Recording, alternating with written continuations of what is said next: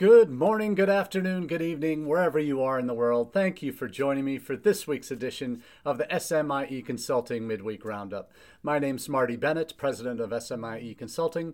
Also serve as director of global recruitment and partnerships at the University of Nevada, Las Vegas. And today we're going to be answering three questions we've been hearing from international educators over the last few days.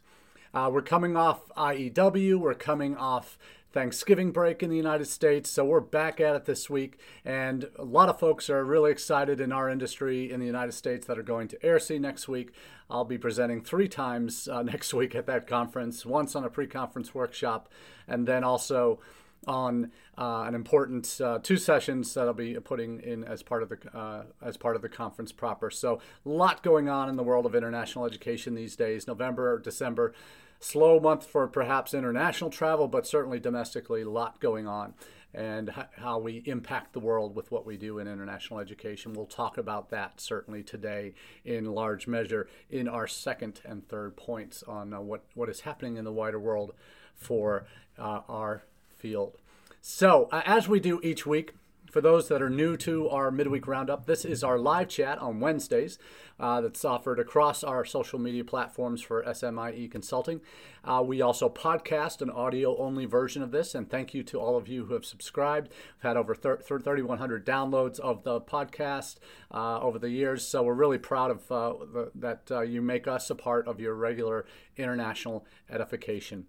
So it's really a joy for me to be with you each week. We take our themes that you see in these questions here from that we'll be talking about today from our newsletter that comes out, and that newsletter is called All the SMIE News Fit to Share. And I'll be sharing links during the conversations for those watching live on our YouTube, Facebook channels, as well as LinkedIn and Twitter. We'll have the links that I'll be talking about. First up is our smieconsulting.org/subscribe site. If you would like an email version of that newsletter, it comes out Monday morning at about 9 a.m. Eastern Time. It's chock full of social media stories that are also related to international education, as well as upcoming webinars, anything digital, AI related is going to be covered in that section. And then there's also a global section, new international ed news section, which covers what's happening in the United States, solutions that we see presented in articles and such that we reference and give our hot takes on, as well as a summary of what's happening in the wider world. Because one of the things we always talk about at SMIE Consulting is having a global perspective on things, not just an internal campus-wide perspective, but having a global perspective on where you sit in the wider world. And that means understanding what's happening in other countries, because whether we like it or not, they are our competition for international students in many countries around the world. So we will share this in our newsletter. You can subscribe to the email version of that, as I mentioned, on our website. There are also 2 other links I'll drop in. One is the email version, so you can see what this week's newsletter content included, and that has all the news stories that we cover I was mentioning earlier in those 2 sections, the social media news and the international ed news. And then also, if you prefer to get your international ed news via LinkedIn, we also have a LinkedIn version. Now, between those 2, the LinkedIn version comes in about a half hour before the email version. So if that's the way you'd like to get it, we have that version available for you too. So the LinkedIn version and the email version, between the 2 of them, we have over 1,500 subscribers that are currently getting that newsletter each week. So I really hope that you can make that a priority for you. I know how hard it is. I'm on your campus side too, on a campus proper, so I know what it's like to try and figure out everything that's happening in the wider world in an easy to read manner. So we put our quick hot takes in that newsletter. It takes about 5-10 minutes max on a long week like International Ed Week to read through. But certainly the kind of content that you're going to get are going to be quick, short, dirty summations of what's happening in that news story. And then if you need to read it for more information, click on the link and you can get to the full article. But I think that's a useful way, because I know I don't have a whole lot of time to do that during the week. So I make time for it as part of my consulting business. But I've asked UNLV to allow me to continue to do that since I started working for them full-time a year and a half ago. So this is something that I prioritize. I know it's my service to my field because I've benefited from so many giants over the years who helped me get to where I am in my life and in my profession that I want to give back to my community. So this live chat, that newsletter are certainly ways that I do that for my colleagues around the world who need an easier way to digest the information in the wider world that might impact what we do. So there's the quick pitch for the newsletter, and obviously thank you for those watching on live or on repeat for the Midweek Roundup here on Wednesdays. So let's get right into our first question of the day, and that is, do international educators really understand TikTok? Now, for folks in my generation, I'm a Gen Xer, so I was born in '69. I've been doing this for 30 plus years, 31 years almost now, and understanding what social media for most folks in our generation as Gen Xers, they might be on Facebook. They might have dabbled in a couple other platforms because their kids are on them, and they want to make sure that their kids are using platforms that are safe for them and all of that. But for most of us professionally, we don't really think about that unless that's already part of our job description. And that's one thing when I started SMIE Consulting, that actually stands for Social Media and International Education Consulting. I started that in 2014 when I left Education USA. I'd been there for 6.5 years. Prior to that, I'd been on university campus in Indiana, Ball State University, where that's when in 2005, 6, 7, that social media was just starting to take off in the United States and then globally as well.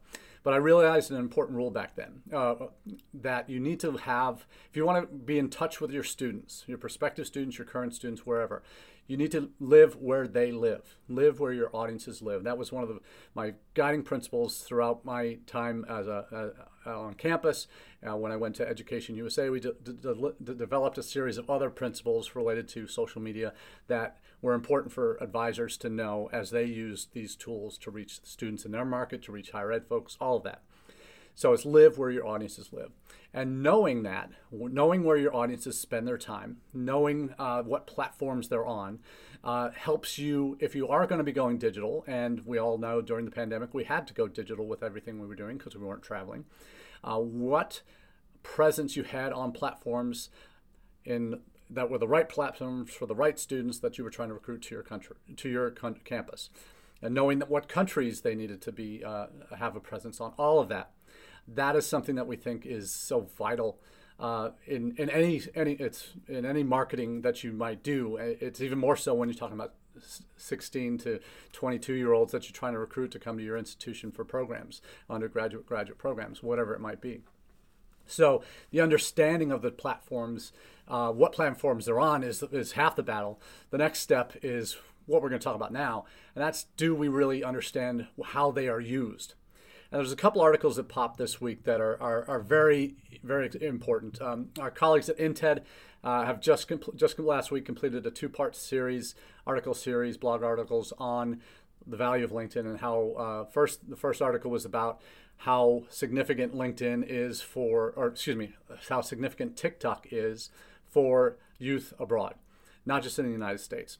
If you look at the top 5 countries on TikTok outside of the United States, you've got Brazil, you've got Indonesia, you've got Vietnam, and you've got 1 or 2 other countries that are also very significant senders of students to the United States. So all 4 of the other countries besides the U.S. are top 10 senders to the U.S.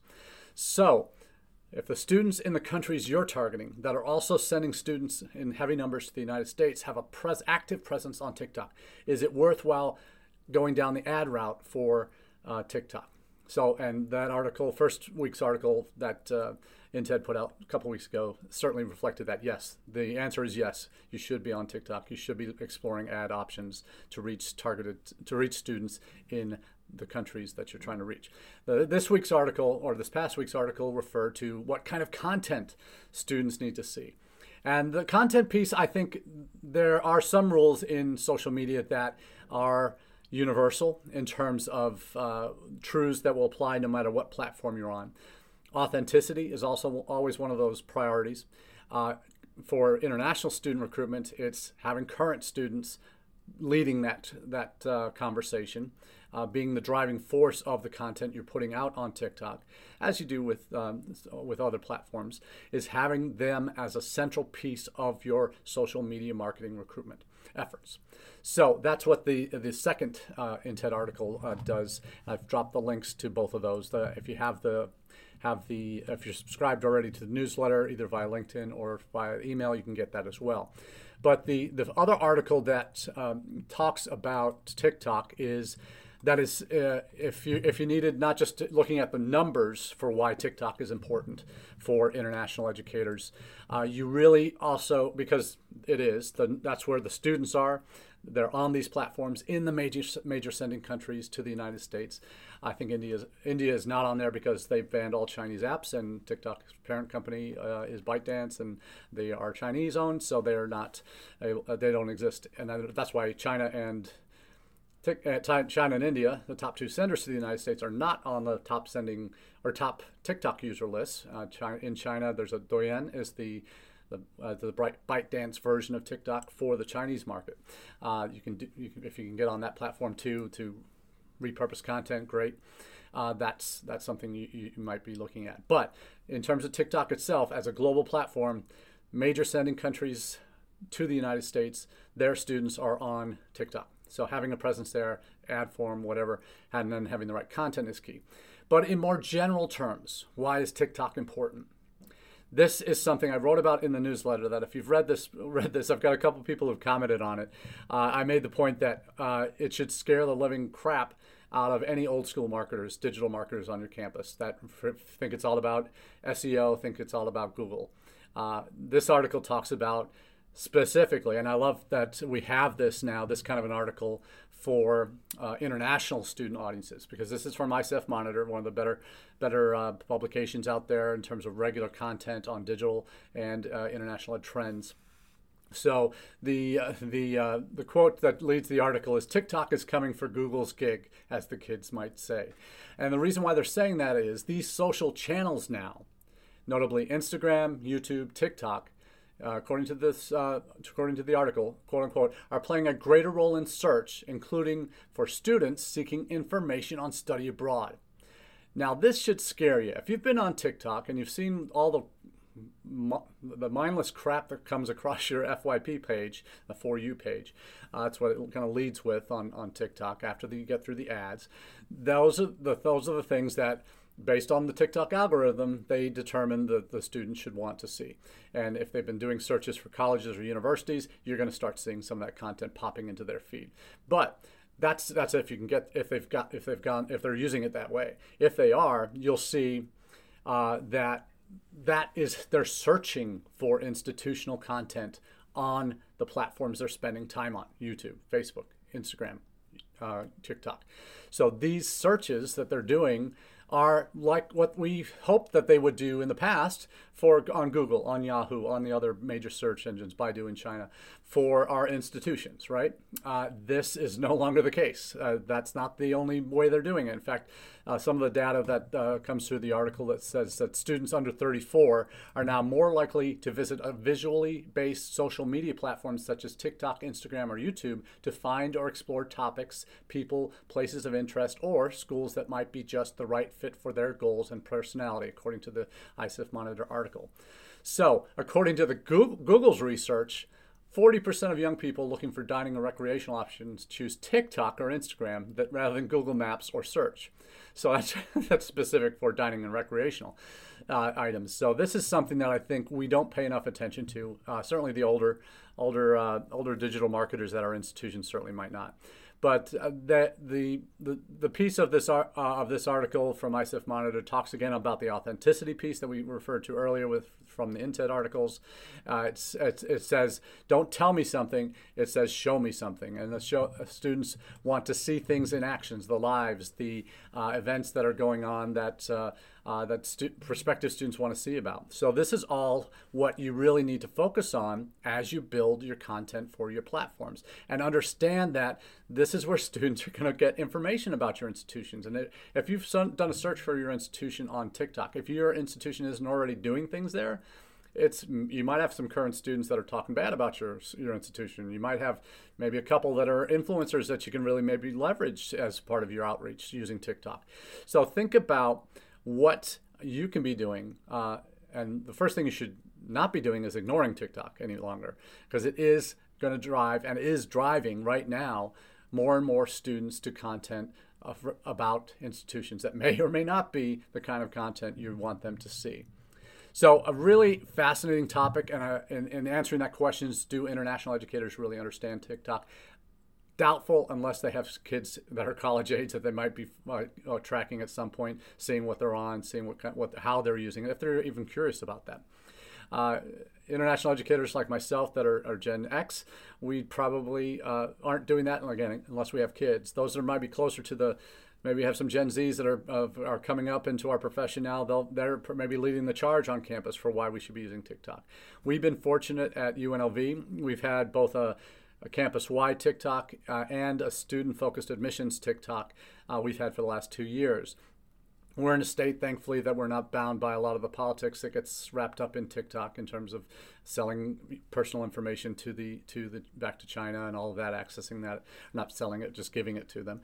That's not really a function of our state. Other states aren't as lucky. So we know that's a fact in a number of red states. But for us, we really look at UNLV, we see the value of using this medium because we know that's where our students are. We use it primarily domestically. We're not doing anything with it yet internationally. That may be changing as we're getting more of our current international students engaged as global student ambassadors, using them to help drive some traffic, drive some content, and get content out there, frankly, from an international student perspective. So that's certainly something we're looking forward to in the weeks and months to come. Now let's move on to our second question. Now, what is the difference between open doors data and SEVIS numbers? And here, obviously, we just had IEW a couple weeks ago. We know what Open Doors is. It's an annual report that comes out. It's paid for by Bureau of Educational and Cultural Affairs at the State Department. They pay IIE and have done so for decades to collect information from U.S. colleges. That is all self-reported.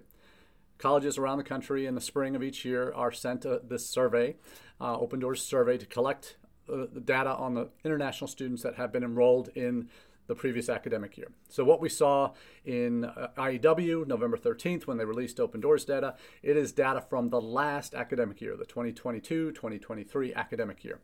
And that is the data that is from the previous academic year. So it's not actually what's happening now.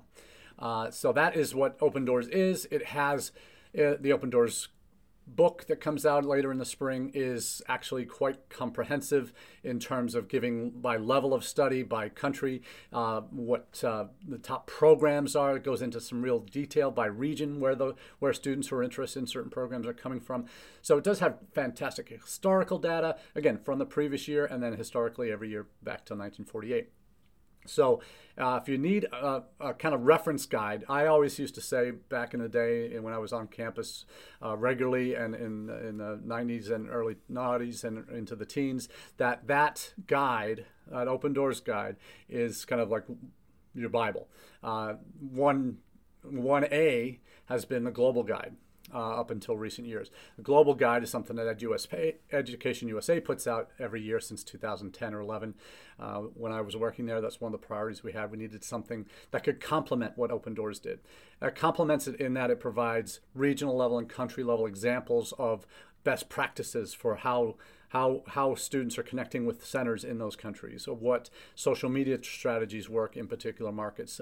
If you are in country, what are the direct recruitment tools? So that kind of was a really great complement to what Open Doors had.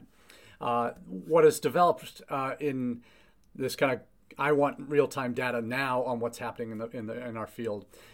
Since about 2014, Department of Homeland Security that manages SEVIS, they've realized that, we kind of need to do some reports to show how many students are actually in the system here, right? So in 2014, they started something called SEVIS by the numbers, using what they call the SEVIS data mapping tool. And it's It's an interesting one because the article or the service that DHS provides, it's a fairly clunky one, and they haven't made really any changes with it since 2014. They used to do quarterly reports, then it became like very infrequent during the Trump administration. Now, in the Biden administration, we've gotten into some more regular reporting. We even had a September and an October edition this fall, which is great because this is real-time data. What the SEVIS by the numbers data reflects is the students that are currently in SEVIS. Whenever DHS SEVP does their report, they take a snapshot and say, in October, there were X number of international students in the country. They were from these countries. They were at these levels. They were and then break them down by state even. So it has some really good granular data by state and by category that is real time. And that is something that Open Doors doesn't do. Obviously, it's like we said, a year-old data by the time we see it. So what SEVIS by the numbers tells you is what's happening on the ground this fall with international students in the United States now. The one category it doesn't break out is OPT. It has the levels of study, but it doesn't break them out as OPT as a separate category. So there are students in the PhD category, in the bachelor's, in the master's category that are on OPT that are still counted in numbers for those categories, but are not enrolled in school. They're enrolled. They are participating in their post-study work opportunity. So, what is the difference? Is that SEVIS is real time.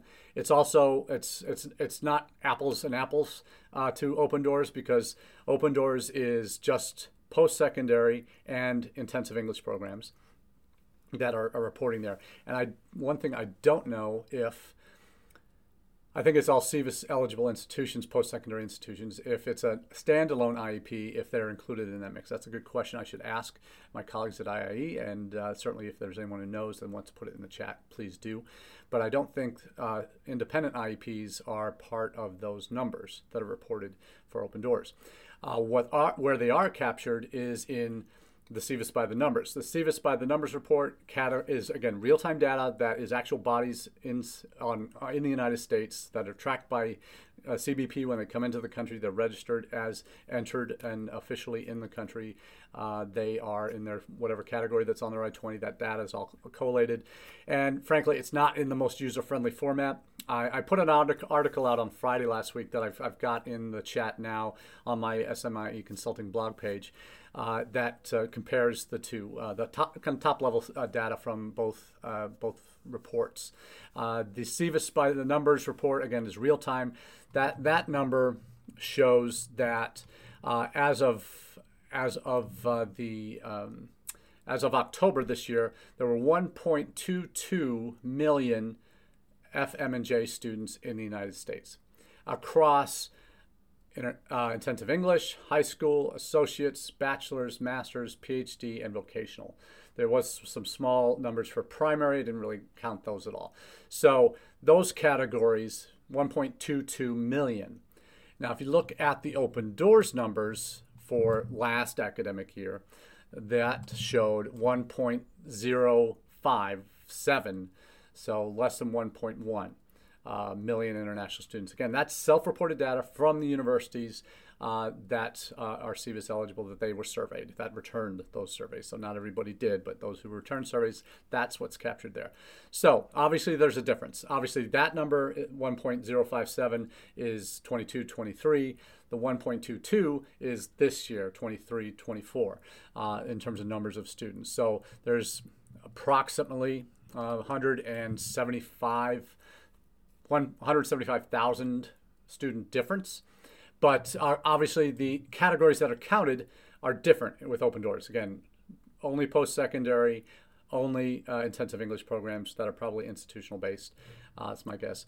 And SEVIS by the numbers captures anyone that has authority to issue I-20s, DS-2019s to international students for FM and J categories.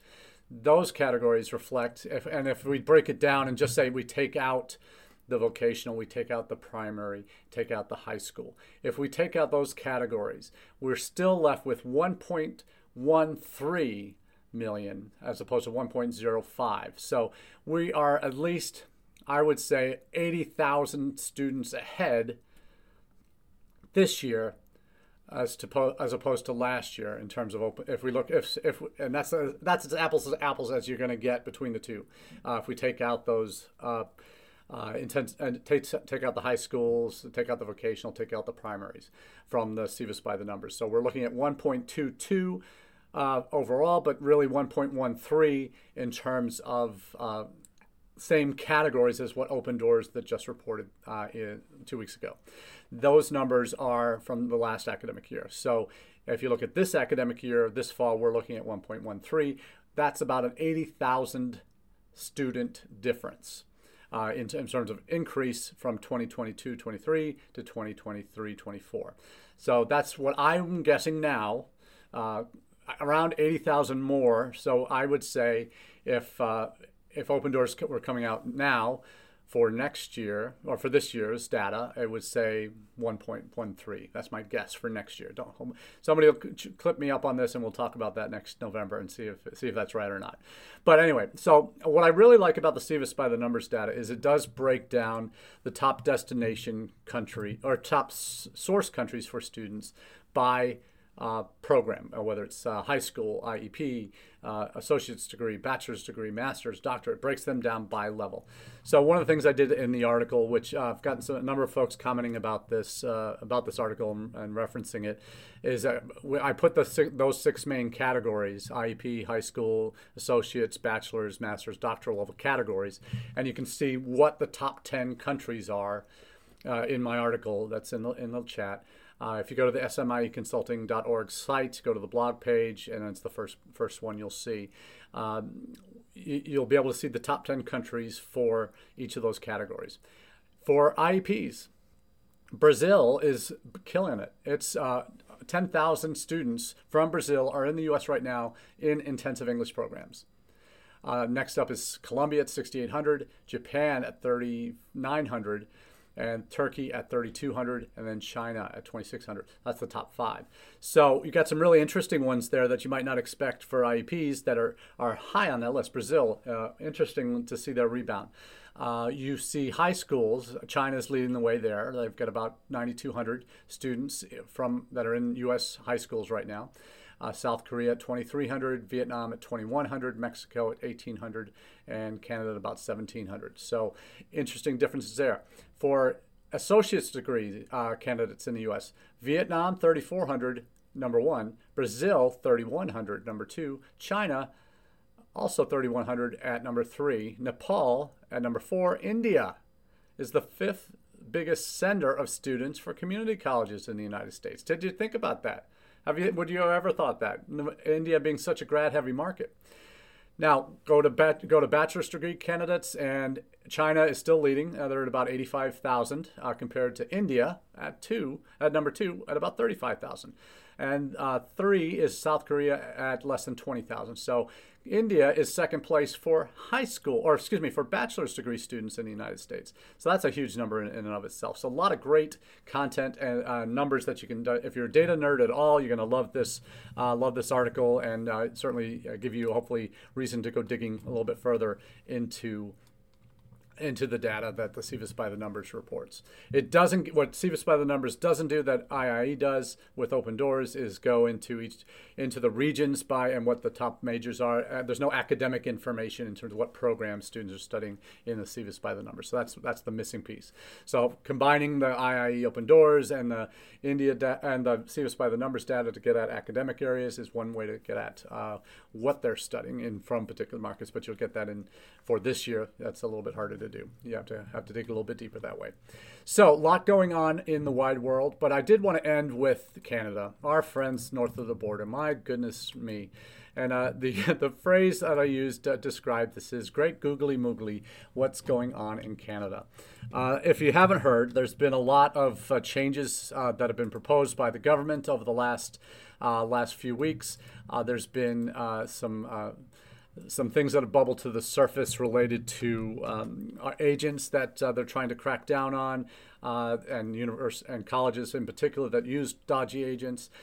There are huge questions about the ability to house the students that are coming, particularly in some of the more more outlying areas in Canada outside of Vancouver, Toronto, Montreal, Quebec, that are the main hubs for international students in Canada. You see some real challenges with housing. We saw articles of Cape Breton, Cape Breton University about 3-4 weeks ago, actually making a plan to downsize their international student total population from like 9,200 to 7,000 or 5,000 in the next 3 or 4 years. Because they don't have the housing stock to manage all the extra students they've been bringing in foolishly without being able to house. So what's going on in Canada also, those are the symptomatic of a larger trend that the country itself has seen explosive growth in international students over the last decade. One of the numbers that really stuck out for me is we had, I think it was, let me just get the actual numbers, from 2010 to 2019, right before the pandemic, Canada exploded from 142,000 to 388,000 in 10 years. And now, just in the last 5 years, less than 5 years, number of international students in Canada is over 800,000. So they've more than doubled again in just less than 4 years. In 4 years. So there's even talk of 900,000 in the next year. They are in serious capacity issue situations. And I've said this for as long as I've been doing international education. The U.S. is one of those countries, the only country of the major destination markets that has capacity and resources to take care of more international students than we currently have. We sit countrywide at about 5.6%, I think, of our higher ed population are international right now. In Canada, it's closer to 30%. In the UK, it's 25 to 30%. In Australia, it's closer to 30%. We're talking numbers that have consequences in terms of budgets, consequences in terms of how dependent institutions become on these international students for their bottom line.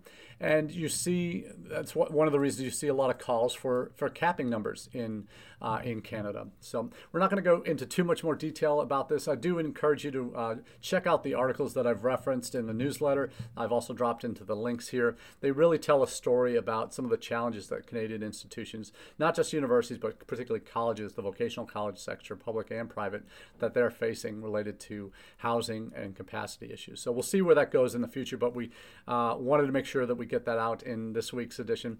I do want to give a quick shout out. Colleague Jessica Sandberg at Duke Kunshan University, one of the leaders in international ed for the last decade. She was at the forefront of the You Are Welcome Here movement in 2016-17, and she's gone on to great things with Duke Kunshan, now back in the U.S. managing that operation remotely. But she was sharing yesterday one of her side projects recently was getting a survey going to address the kind of issues that we're talking about in international education now, in the U.S. in particular, about the lack of a national strategy for international education. And so what Jessica's been helping create is this survey that now IRC, IDP Connected, I think, is the survey manager for this, but all the major associations are pushing to talk about the kinds of issues why we need an international ed strategy in the United States. So all the major associations, the U.S. for Success coalition that was recently created amongst all of these associations are part of that process as well. So it's trying to get that groundswell of support we need in our field to try and move forward the push for international education strategy in the United States at the national level. I know I'll be chatting about this live next week at ARC. I'll be doing I'm part of a workshop, one of the pre-conference workshops on Wednesday. When I'm not presenting during the workshop, I'll take some time out and talk about that and some other issues. So until next time, thank you for joining us this week. We look forward to chatting with you in the weeks and months to come. Have a great day. Cheers.